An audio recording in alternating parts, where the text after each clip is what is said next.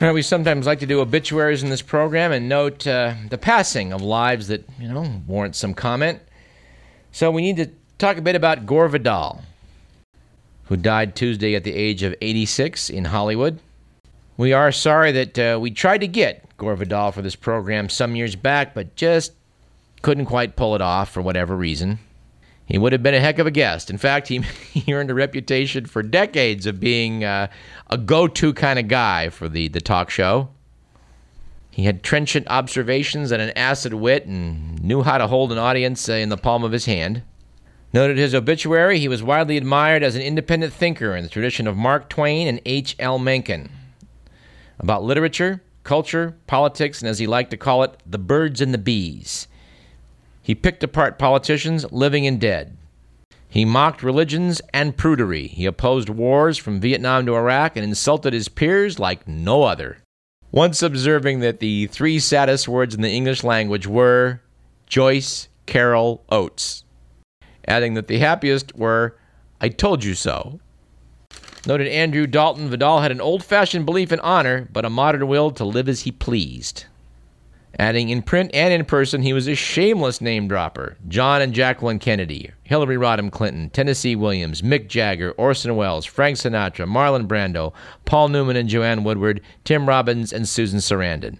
Vidal dined with Wells in Los Angeles, lunched with the Kennedys in Florida, clowned with the Newmans in Connecticut, drove wildly around Rome with a nearsighted Williams, and escorted Jagger on a sightseeing tour along the Italian coast.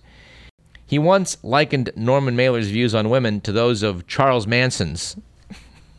From this, a headbutting incident ensued backstage at the Dick Cavett show. Noted the piece, Vidal bewildered fans by saying the Bush administration likely had advanced knowledge of the September 11, 2001 attacks. I'd have to add personally that Gore Vidal was a remarkable character in a lot of ways. When he talked about the powers that be, he was speaking from direct knowledge. When he criticized the direction this country was taking, he could make spot-on, convincing arguments. And when he pushed society in a certain direction, he was, sometimes able to get a bit of traction, unlike most of us. When I was a 20-year-old college student, I took a quarter off of my studies to travel back east, and at one point when I was in Cambridge, Massachusetts, I saw Gore Vidal chatting in Cambridge in a phone booth. I wanted to say something to him, but like people do in a circumstance like that, about all I could think of to say was, hey, you're Gore Vidal. And I judged with that kind of astonishingly lame conversation starter, it would be best to say nothing, which is what I did. Would note that Vidal relished being provocative. I recall back during the 1968 Democratic Convention, I think it was ABC News, pitted William F. Buckley versus Gore Vidal as competing commentators about what was going down. Apparently, after Vidal called Buckley a crypto-fascist several times, Buckley threatened to punch him in the face. In fact, he said, "Now listen, you damn queer. I fought the Nazis in World War II." Whole thing did cause quite a bit of a stink, and some commentators had to sort of delve into, what it is Buckley meant when he said that. He was certainly a man born to wealth. His grandfather was Thomas Pryor Gore, U.S. Senator from Oklahoma, which makes him a relative of Al Gore. His mother was an actress, and if I'm not mistaken, he was a cousin of Jackie Kennedy. I do hope that in the wake of his passing, someone compiles a list of some of the remarks that went back and forth between Gore Vidal and Truman Capote. Those are probably going to make the all-time list of witty, bitchy remarks.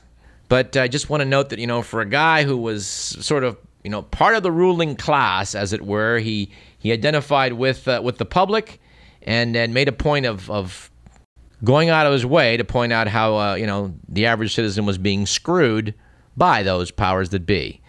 I guess in that way he kind of reminds me of what FDR once said about Anastasio Somoza of Nicaragua, which was that, he's a son of a bitch, but he's our son of a bitch. I guess we'll make that his epitaph here on Radio Parallax. Gore Vidal, our son of a bitch. Mr. McMillan takes some delight in recalling, for his part, that Gore Vidal was coaxed onto the Ali G show, at which point Ali G asked him whose hair he would like to cut, obviously confusing Gore Vidal with Vidal Sassoon, who coincidentally also passed away recently. Who is another life worthy of some brief mention. Back in 1967, director Roman Polanski paid the London-based hairdresser $5,000 to fly to Hollywood and trim Mia Farrow's tresses for the movie Rosemary's Baby. Reporters and photographers were invited to watch as the actress sat in a chair in a boxing ring while the scissor-wielding Sassoon danced around her and sculpted his masterpiece. The short pixie cut became Farrow's signature, and the movie served as fine advertisement for the hairdresser's sharp style. In fact, Farrow tells the shocked audience in the film, "It's Vidal Sassoon. It's very in." To the Wall Street Journal, he did not set out to be a hairdresser, but his choices were limited. He was born to a Jewish immigrant family in London and spent 6 years in an orphanage after his father walked out. When he was 12, his newly remarried mother reclaimed him and insisted that he apprentice at a hair salon, despite his dreams of becoming a professional soccer player. While still in his teens, Sassoon joined a Jewish patrol that battled homegrown British fascists, followers of Oswald Mosley. And at 20, he volunteered to serve in Israel's army and fought in the new nation's War of Independence. That experience evidently gave Vidal Sassoon a new sense of confidence. He said, "I came home after a year, and although my profession was only hairdressing, I knew I could change it." And indeed he did. His client list eventually included most of the leading models, musicians, and film stars of the 1960s, including Twiggy, Jane Fonda, and the Beatles. In 1985, Procter & Gamble bought the Vidal Sassoon chain of salons and their hair care products, for which he made $100 million. And no, if you're curious, we do not know whether Vidal Sassoon ever cut the hair of Gore Vidal, or for that matter, Al Gore. All right, and final obituary, we note the passing with sadness of Norman Edmund. Noted Sky and Telescope magazine, amateur science, and especially amateur astronomy, would not have taken root in post-war America quite as they did had it not been for Norman Wilson Edmund. He died actually last January. We've been sitting on this one for a while. Edmund was a tinkerer and a hobbyist, and he started selling government surplus lenses during World War II from boxes under his bed. That business grew to become Edmund Scientific of Barrington, New Jersey.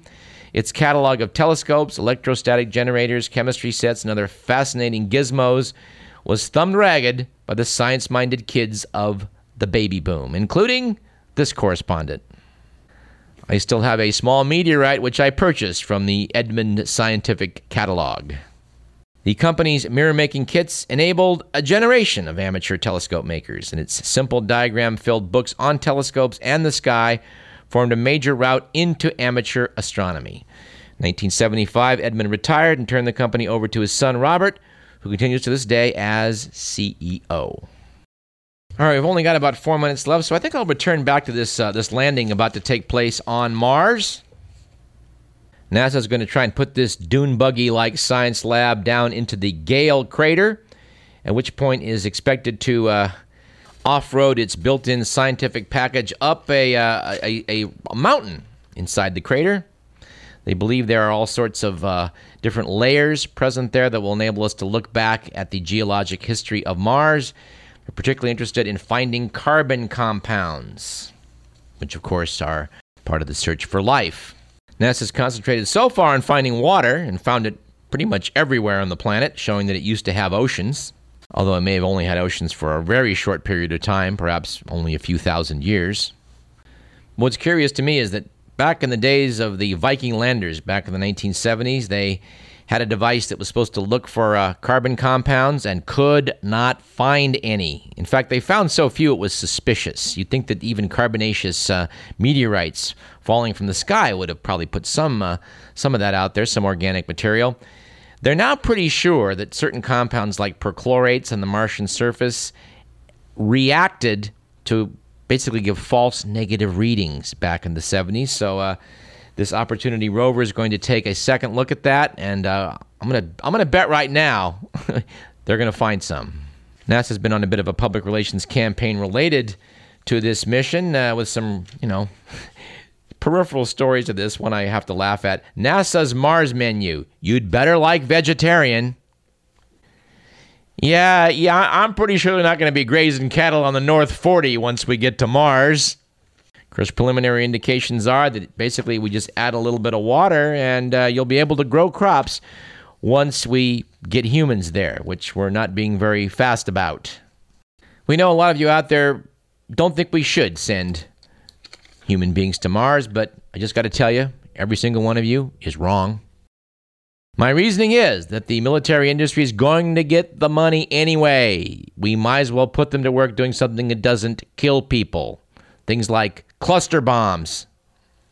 Of course, Mr. Merlin points out in the wake of our talk with Mary Roach about her book, Packing for Mars, which we refer you to on our website, radioparallax.com, that going to Mars may prove to be fatal. A spacecraft, no matter how you build it, is not going to have as good a protection from solar radiation as we find right here on the Earth's surface. So there's a bit of a problem associated with this. Now, we do hope to run into some people from the Planetary Society, in particular Bruce Betts. He has an article in the Planetary Report magazine about how the Planetary Society is going to try and take a look using the Keck Observatory in Hawaii for planets around Alpha Centauri, the nearest star system to our solar system. Believe it or not, the verdict is not in on whether the nearest star system we could go to has planets around it. It was thought that was extremely unlikely until the Kepler mission, which has been monitoring, I think it's like 100,000 stars to find planets orbiting them, have found that being a double system, like Alpha Centauri is, does not preclude having planets orbiting around one or both of the suns. This is interesting. This was unexpected, and it means we need to take another look at Alpha Centauri. I hope we can talk to Bruce Betts about that search directly. At any rate, we're going to have a report from Pasadena one way or the other on next week's show, and that's going to be fun. But we are out of time. This program was produced by Edward Lyon. We don't know if he's keeping the name for next week's show. You've been listening to Radio Parallax. I'm Douglas Everett. We'll see you next week and hopefully talk about Mars. Hopefully in conjunction with a successful landing. I would note in closing that I was in Pasadena for a Planet Fest when they tried to put the Mars Polar Lander down. That failed, causing a wag at Planet Fest to mock NASA. Its slogan at that time was, "Better, faster, cheaper," said the engineering type. Better, faster, cheaper. Pick two. We'll see you next week.